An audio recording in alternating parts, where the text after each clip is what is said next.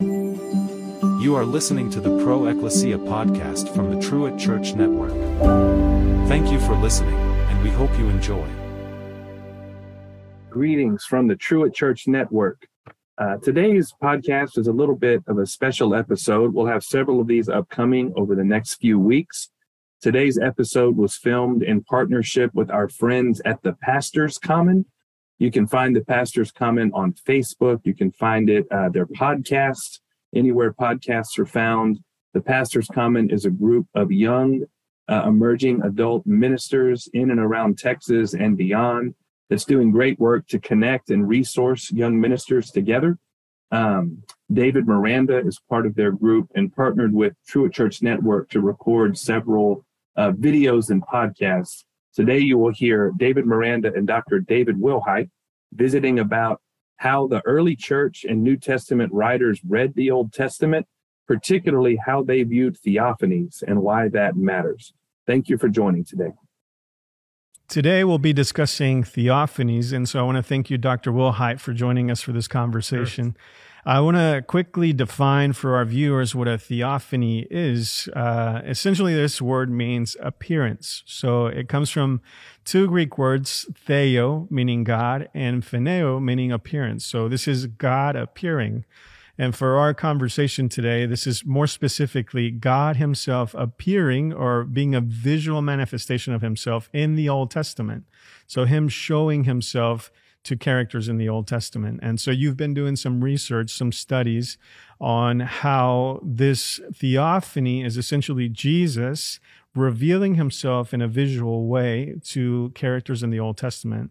For me, this is important because it reveals that God is present in his creation. He isn't just a God that sets everything into motion and then forgets about his creation, but he's someone who is present in his creation. And so if you could please elaborate for us just how the early church would view this. What was their perception of these theophanies, and how did they read Scripture in light of them? Sure. Well, maybe as background, it would help you to know where I'm coming from with this is a research project that I'm working on. I'm co-authoring it with a New Testament scholar named Adam Wynn. And what we've come to realize is in the early church, but the post-New Testament era, all early Christians believed exactly what you just described, that when you see God appear in the Old Testament, it's almost the opposite of what we modern Christians tend to think. A lot of modern Christians, whether they're just practicing believers or professional scholars, they tend to assume that that's God, the Father, in the Old Testament, and that really Jesus is foreshadowed or prophesied, but Jesus doesn't appear until the Gospels of the New Testament. Well, the early church is the exact opposite. Any appearance of God in the Old Testament was God the Son, the pre-incarnate Jesus. So what while that's not news, if anyone studies ancient Christian history, you would see that. What we're trying to do in our research, though, is trace that backwards. And we actually think that many, not necessarily all, but many New Testament authors are portraying Jesus in that exact way. So famous example would be John. In the Gospel of John, Jesus says, before Abraham was, I am. So the divine name, Yahweh, I am. Jesus is claiming that, but we think we can find it in other New Testament writers, even so-called low Christology writers. We think it's ubiquitous, and that should set the standard for how we read these Old Testament appearances of God. Mm-hmm. Yeah, so even in John, you went to John, where in John 12 it describes how Jesus was who appeared to Isaiah, for instance, in Isaiah 6. And so could you, I guess maybe starting with Genesis, one of the first theophanies that we see is God walking with man, Genesis chapter 3, in the cool of the day. Yep. And so what, in the view of the early church, what would they have seen there as God, Yahweh, walking with man? What would that have looked like for them? Or how did, because I know that they were looking for the Messiah from the beginning, mm-hmm. right? And so now that they have the revelation, which I guess epiphany is that word, that is a revelation. Yep. So now they have this revelation of God in Jesus. They're going back and they're seeing Jesus there with them. Correct. So could you elaborate on that too? Exactly. So that's what's so tricky for us Christians who believe that God is triune. When you read the Old Testament, when God says, let us make man in our image. Is this Father, Son, and the Spirit, us Right. having a conversation? Not necessarily. The language doesn't necessarily mean that in Genesis. So we have to admit as Christians that the people from, say, Moses' day, David's day, whoever, would not have understood God as triune. And yet, as you said, Christians who now look back can't help but see this as Jesus. No. So when you talk about any specific example, like Genesis 3, God walks in the garden, or more precisely, the divine name, Yahweh, right, walks in the garden. So early Christians assumed that this is not yet an incarnation. God has decided to be manifested visibly to his creatures so that we can have a relationship with him. Sure. But it's not a permanent incarnation. And yet, who better is going to be the person to appear, than the one who ultimately will appear and be incarnate permanently with us? So yes, if Jesus is God with us, Emmanuel, the early church is assuming every time God is with us here, sort of in a imminent way, right? In the garden, on Mount Sinai, wherever, they always assume that's the pre-incarnate Jesus. Yeah. Well, it's important to highlight too that it's more than anthropomorphic writing, right? It's not just, the hand of God stretches, or, it's actual physical manifestations of God. And Yeah, it is important to stress that. Now, again, early Christians who are trained in philosophical thinking and all that are pretty careful here. Instead of using the word physical or material manifestation, they're going to stick with visible manifestation. That's good. Because That's it's good. still not yet flesh. Sure. Okay. So when God is going to appear, as we said, who better to do it? But you're right. Why did God appear as a human? Sure. Or in human form? No one ever explains why, but it seems to be anticipating when God would finally appear as human. Now, and you can't say that God always had a physical body, because sometimes God shows up like a pillar of cloud, sometimes like a pillar of fire, Right. a burning bush. I mean, Right. a smoldering pot, right? There's all these weird theophanies. Sure. All of them are God appearing visible, and yet the times, in any of those cases, as I said, the early church is assuming those are Christophanies to be fully realized in Jesus. Amen. Well, I think you mentioned several of them, but I think it'd be good for us to kind of break down some further. Okay, sure. So I appreciate what you said about physical manifestations not necessarily being the case always, but in Genesis chapter 18, we do see Abraham being visited by the Lord, right, Yahweh, Yep. and then two other men. Yeah. What's interesting about that particular passage, which the whole thing is weird to me, but we see that the Lord, or this man, I guess, that appeared to him, speaks to him about his wife, about her conceiving, and she also listens to him. So it's not like it was just him imagining something, Right. or it was something that he was formulating in his mind or hallucinating. Right. There were other human beings that were able to listen in on this conversation. And I think for the audience, could you kind of walk us through that particular narrative of what took place there in Genesis 18? Yeah, sure. That is one of those bizarre ones, because it starts off saying 3 men appeared to Abraham outside of his tent at the Oaks of Mamre. So these are just men, right? But clearly they're not. There's something more. And Abraham addresses them as Lord, and it is the Lord, Yahweh, who speaks back to Abraham. So he calls him Adonai, right? The Lord. The first time, that's yes. right. Which could be an honorific title, but then you find out it is Yahweh who speaks to Abraham. So out of these 3 men, and it would be really interesting, or maybe tempting to say, well, here's the Trinity. All 3 of them show up. But that's not how the early church does it. Again, the Father never actually appears for the early church. And that's based on John 1:18. No one has seen God at any time. The only begotten God has revealed him to us. But I think, could I make a quick pause there? Because I think the Mormon faith would take this particular passage and say, oh, that's Father, Son, and the Holy Spirit made manifest. They're separate bodies. Yeah. So I think it's important to highlight that as well. Yes, and I have deep respect for our Mormon believers who are devout, but this is, again, a pretty major break with Christianity. It's not just that interpretation of that passage, but that idea. There's not 3 gods in Christianity. There's one God, even though God chooses to appear fully in his Son and send his Spirit into our hearts, etc. So yeah, when you read the rest of what happens in Genesis, it's the other 2 men, and then they're called angels, who go down to Sodom and Gomorrah, and they're clearly angels. It's not the Father and the Spirit or something, but the one who was in the middle, they're always depicted in icons. The one in the middle is always Christ, the one who spoke with the name, when it says Yahweh spoke to Abraham, that again was not the Father, but the pre-incarnate Son. It's interesting in that particular passage where Yahweh, or this man that appears to Abraham, speaks of Yahweh or speaks of himself in the third person too. That could be an allusion to how Christ will speak about himself, right? About the Father, Yep. In the New Testament. So I think you kind of see a precursor, kind of like this is what's going to take place in the New Testament. But coming back to it, you kind of see that take place. Well, that's exactly right. It's good insight there because it gets really, maybe not complicated, but counterintuitive that this God who appears to Abraham, Moses, etc., still talks about another God. Right. So you find out in Exodus 3 that it was actually an angel of the Lord who appeared in the burning bush. Mm-hmm. But then from the burning bush, Yahweh speaks. So, and Moses asks him his name, and he tells him it's Yahweh.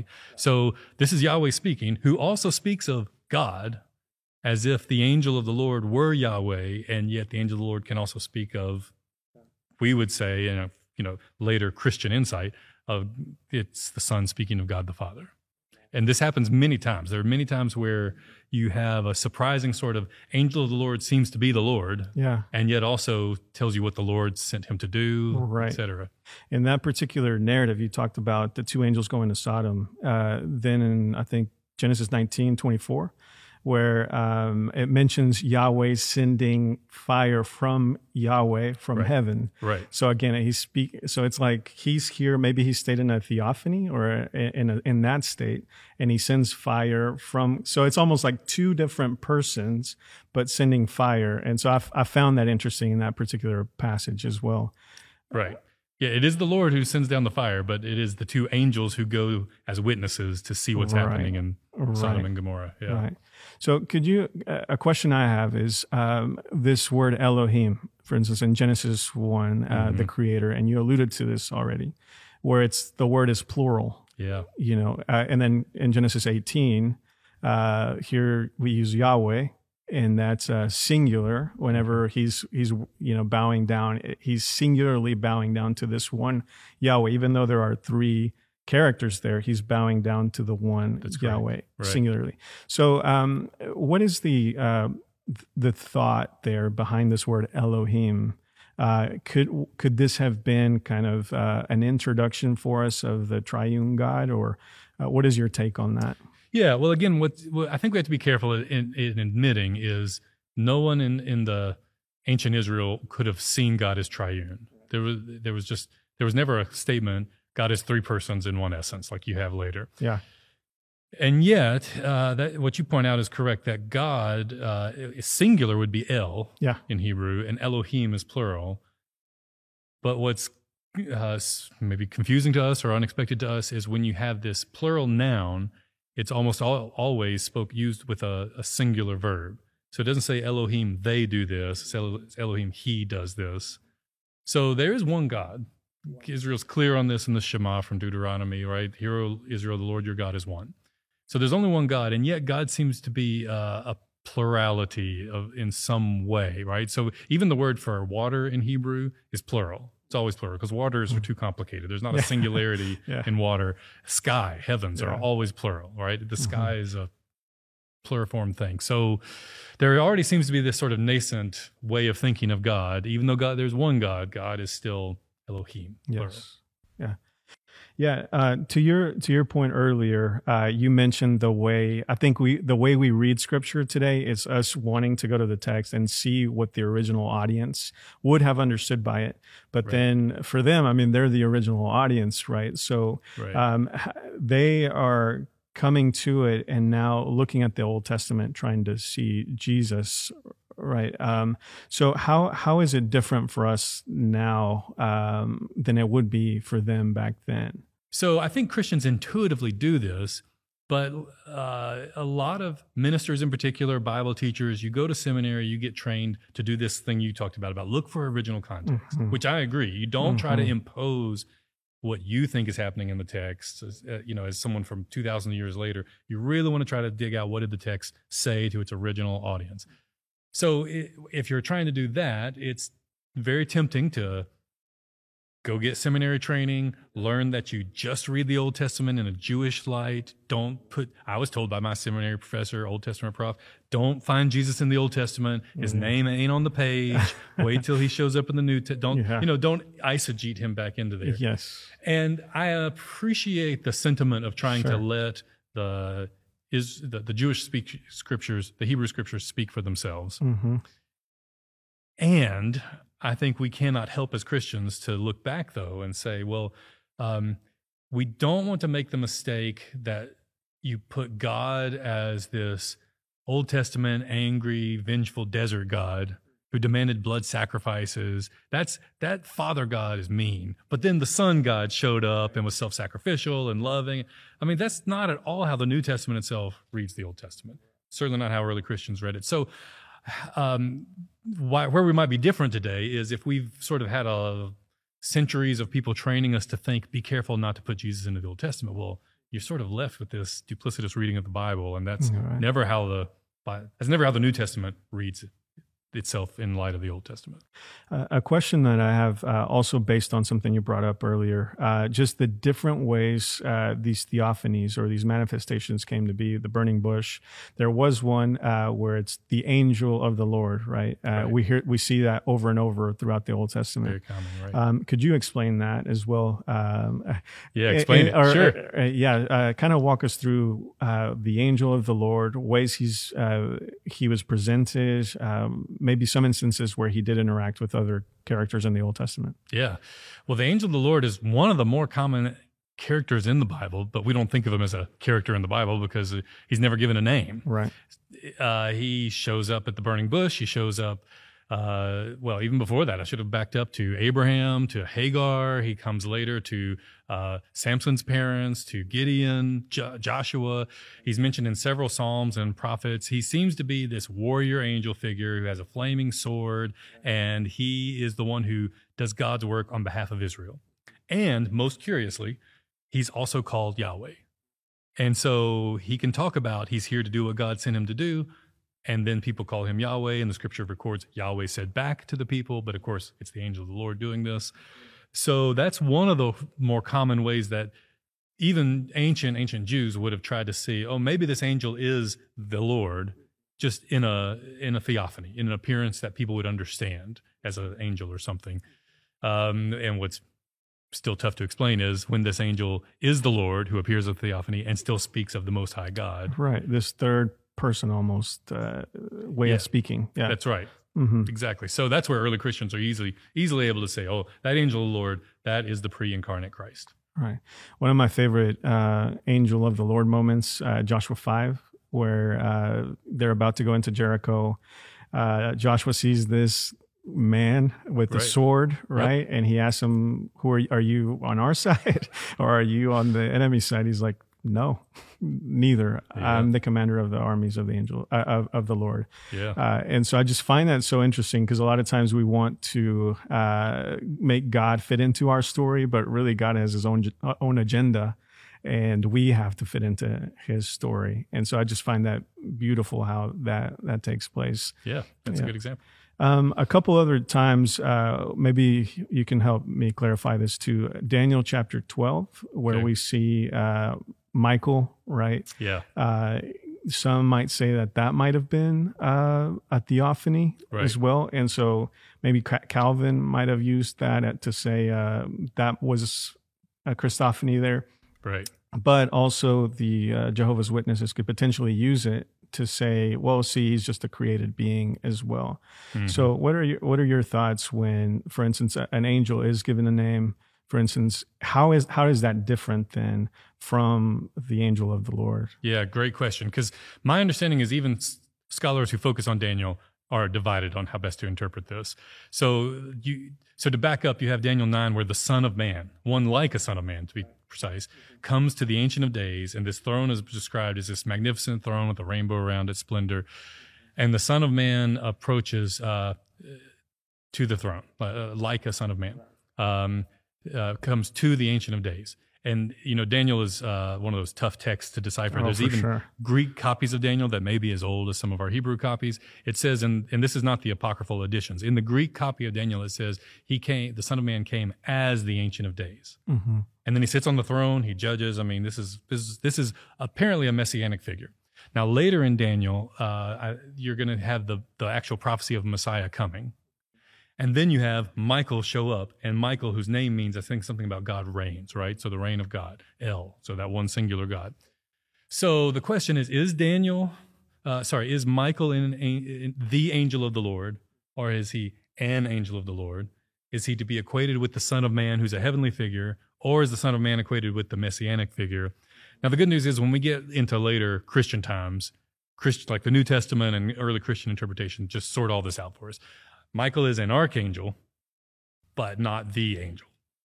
And even then, you asked a great question about it for Jehovah's Witnesses and others. Angels are created beings, so they're not God. The angel of the Lord, if he's an angel, is not God. Now, that's not at all how the early Christian church, or throughout Christian history has said, yes, the second person of the Trinity appeared on earth as God's angel, the captain of all the armies. But he was not actually a created angel. I mean, angel just means messenger. So it's using that word in it's taking the dual meaning of that word. He is appearing like an angel. He is an angel. He's the messenger of the Lord, but he also is the Lord. He's different from all these other angels. Mm-hmm. Oh, that's great. Well, I really do appreciate you having this conversation with me, because I didn't realize how much I did see these theophanies as Father God. Yeah. Right. And so it's so beautiful to see just how planned out this whole thing was with Jesus in the Old Testament being made manifest. A couple more questions. For instance, Melchizedek. Yeah. Could you speak on Melchizedek? Who was he? I guess purpose behind that. Well, again, I'm not an Old Testament scholar, but I'll tell you what I understand the debate to be. For when Melchizedek shows up in Genesis, Abraham offers him a tithe, right? And then Melchizedek in turn offers him bread and wine. Yeah. Well, of course, to early Christians, this looks like another pre-incarnate appearance of Jesus. I think we have to admit, in Genesis, there's nothing that signals that this is anything more than a special guy, right? He's a priest of some sort. His name means King of Righteousness. So somehow or another, Abraham recognizes him as connected to God, a spokesman on behalf of God. But again, so that's in Genesis. Once you get to the Christian period, the book of Hebrews makes a big deal out of Abraham encountered Melchizedek, and Melchizedek was already a priest, a higher order than who came later than Abraham, Moses and Aaron and the law, those priests, because those priests are no more, right? The temple does not continue. And so what the author of Hebrews is able to do from a Christian perspective is say, look, we have a high priest like after the order of Melchizedek. Now, then, in early Christian imagination, you can see where people would take this, and not just Christian. There's all sorts of intertestamental texts and what's called pseudepigraphal texts, apocryphal texts, and Jewish writings where Melchizedek features prominently, even in the Dead Sea Scrolls, which have no Christian influence at all. The Dead Sea Scrolls has Melchizedek be this sort of messianic figure who's going to come at the end of time, and he came from heaven. He was a heavenly figure. So in the midst of all of that, most Christians look back and see, oh, this Melchizedek figure, this name, King of Righteousness, that was just the only name that was given at that time to that particular scene to Abraham. But clearly that was the pre-incarnate Jesus. No, I think what you mentioned too is very important, right? This giving him honor. Also, you see that with the angel of the Lord with Joshua 5, where he actually worships him, which was different than what other angels demand. In fact, they reject any type of worship. But here you see the angel of the Lord receiving worship. Right. And in fact, he asked him to take off his sandals because he was standing on holy ground, which is the same thing we see with the burning bush. Right. And so here we have Yahweh and the angel of the Lord both showing us the same thing taking place. Yeah, exactly. This is where I sympathize with what we talked about earlier, the temptation, or not the temptation, but the need to be careful and not impose too much on the text. Ancient Jews would not have seen a Trinity or a second person of the Trinity here. And yet, as you say, so what some scholars will kind of try to be cautious with is say, maybe this kind of worship is veneration. It's the kind of, you would use the same word. It means to bow the knee in Greek. You would use this sort of bowing to a king or a royal person or an important person or a God. Well, I think there's some of that happens. I think there's a statement where David bows before Jonathan. There's times where you see this sort of royal honor being given. But when Moses has to take off his sandals because this is holy ground, that angel of the Lord is claiming something different. And when it happens again with Joshua, the angel of the Lord, again, seems to be a separate category. Yeah. Well, one last one, just because I have you here. Sure. And it's a big one, too. Isaiah 6. Right, where if you could, I saw the Lord. Yes. So if you could Between walk us through that as well, because this is again an allusion from John 12. Going back and looking and speaking of, now you see Jesus being this revelation. So. Right, and again, this is one of those. It's a great example because there's only one person there, Yahweh on the throne in the temple. Now, there's two seraphim there, right, which we could talk about angels, seraphim, cherubim. There seem to always be two, like on the Ark of the Covenant.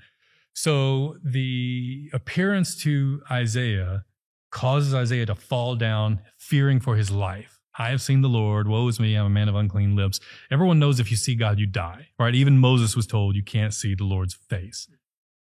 And yet, to go back to Moses sees God all the time in the angel of the Lord, in the burning bush, and the coming down in a cloud on Mount Sinai. It says every time he saw the Lord. Yeah. So when you get to John, who's now going to interpret this as Jesus, it's clear, as I said earlier about John 1:18.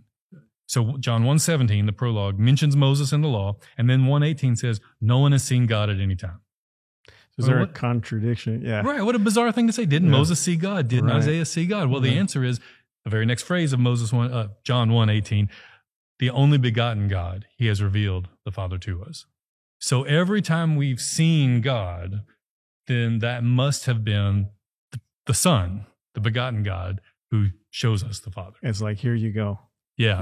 And I would be remiss if I didn't mention that there is a danger in thinking this way. If you think that God the Father must always remain invisible, and God the Son is the only one who can be visible, you end up with the heresy known as subordinationism or Arianism. You end up saying the Son is less than God, the God Son can change, the God Father is transcendent. And that is an understandable way of reading these texts, but Christians ultimately decided, no, it was proper for God the Son to be the one sent and appear to us, but he's equal to the Father, co-eternal. Yeah, it's like we can't put him in a box. Exactly. Yes, the Son has certain characteristics, but at the same time, that there's no reason why the Father, couldn't reveal himself as well. So. Right. In fact, it's Augustine who actually is the first one to really be nervous.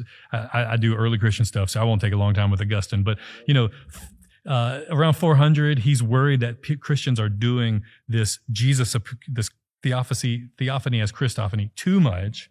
And he's worried this exact sort of heresy will creep up. And so he goes through all of these examples. And every time he's constantly saying in the burning bush and the appearance to Joshua, he's trying to say, look, this could be the Father, or that could be the Father. But he always knows he's sort of stretching. Like most Christians don't think that. And he finally gets to the book of Daniel, where the Son of Man appears and comes to the Ancient of Days. And you see the Ancient of Days. So you see, for Augustine, you can see the Father, you can see the Son. They can choose to appear if they want to. Right. So he's feels better now that he's clarified. They are fully equal, even if they take on different roles. Yeah. Well, it's easier for me to picture God as taking on human form, or even like an angel, right? The angel of the Lord. But this pillar of fire is so different. Right. So how do you see Jesus in this pillar of fire? Good. Yeah. Well, you don't exactly see him the way he will look later. Sure. Yeah. Just as you don't see him on Mount Sinai, but I guess how do you find him in that? Right. Okay. Yeah. Right. So in either case, Mount Sinai, the Lord, Yahweh, comes down, dark cloud, filled with lightning, sound of thunder and trumpets and all of that. And at one point, I think it's Exodus 29, Moses has gone back up with the elders and Aaron, and they see his feet, or it sort of clarifies the place where he was standing. And they say, we can't behold him. Like it's still too much to behold, that there must be this God figure in there, and yet God is so overwhelming in this cloud, this thunder cloud. Same with the pillar of cloud and day, pillar by fire by night. You're not seeing an anthropomorphic, like a humanoid shape, and yet you're told it's the same God. And so I think it's probably important that Scripture does that. We don't want to make God in our image. Mm-hmm. Even though God made us in his image and God came to take on this flesh, God will always transcended this. So the way I think about it, I don't know if this is helpful, but when I look at my image in the mirror, that image in the mirror is only two-dimensional, very flat. And yet it's accurate, it's correct. But if you really want to know me, you got to get out of that two-dimensional space, and I'm much more three-dimensional. I've got, a story behind me. So when God made us in God's image, we are an accurate image of God, and yet still only, maybe three-dimensional, four-dimensional. But God is so much more than this. God couldn't be encapsulated in human form until he chooses to join himself to the flesh in the incarnation, which is, so if you could just wrap around about our mind around the mystery that God is this pillar of fire, couldn't be held in a temple, and yet chose to come down into the temple, and yet chose to take on flesh. I mean, this is something we'll never wrap our minds around or explain, but it's, one of the dearest teachings and mysteries that we hold to. Yeah, well, it's how Hebrews says we have a high priest who can sympathize with us. So he himself, even in fact, coming through the line of Adam, becoming the second Adam, and being our propitiation. What do you appreciate the most about these theophanies? Well, the fact that we would never understand God. If no one has seen God at any time, if God is invisible, we would never be able to relate to God unless God chose to come to us. God chose to appear. So what I appreciate is this is the definition of the gospel. This is grace. This is God's love who wants to have a relationship with us. Amen. Amen. One final thought too is with deism, you have this God that just kind of creates everything and just puts it into motion. Yeah. But now we see through these theophanies, Jesus, I guess, working in his creation from the beginning. That's right. If deism says God is the cosmic watchmaker who's kind of spun this world and then steps back, and in a modern Enlightenment way of thinking, right? The world doesn't seem to need God if science has its way of explaining gravity and the rotation of the stars and all of that. And yet, what the scriptures show us is that God did not choose to stand back apart from his creation. Amen. God entered in and got his hands dirty. Amen. Well, thank you. I appreciate your time. Thank you for having me. It's been an honor.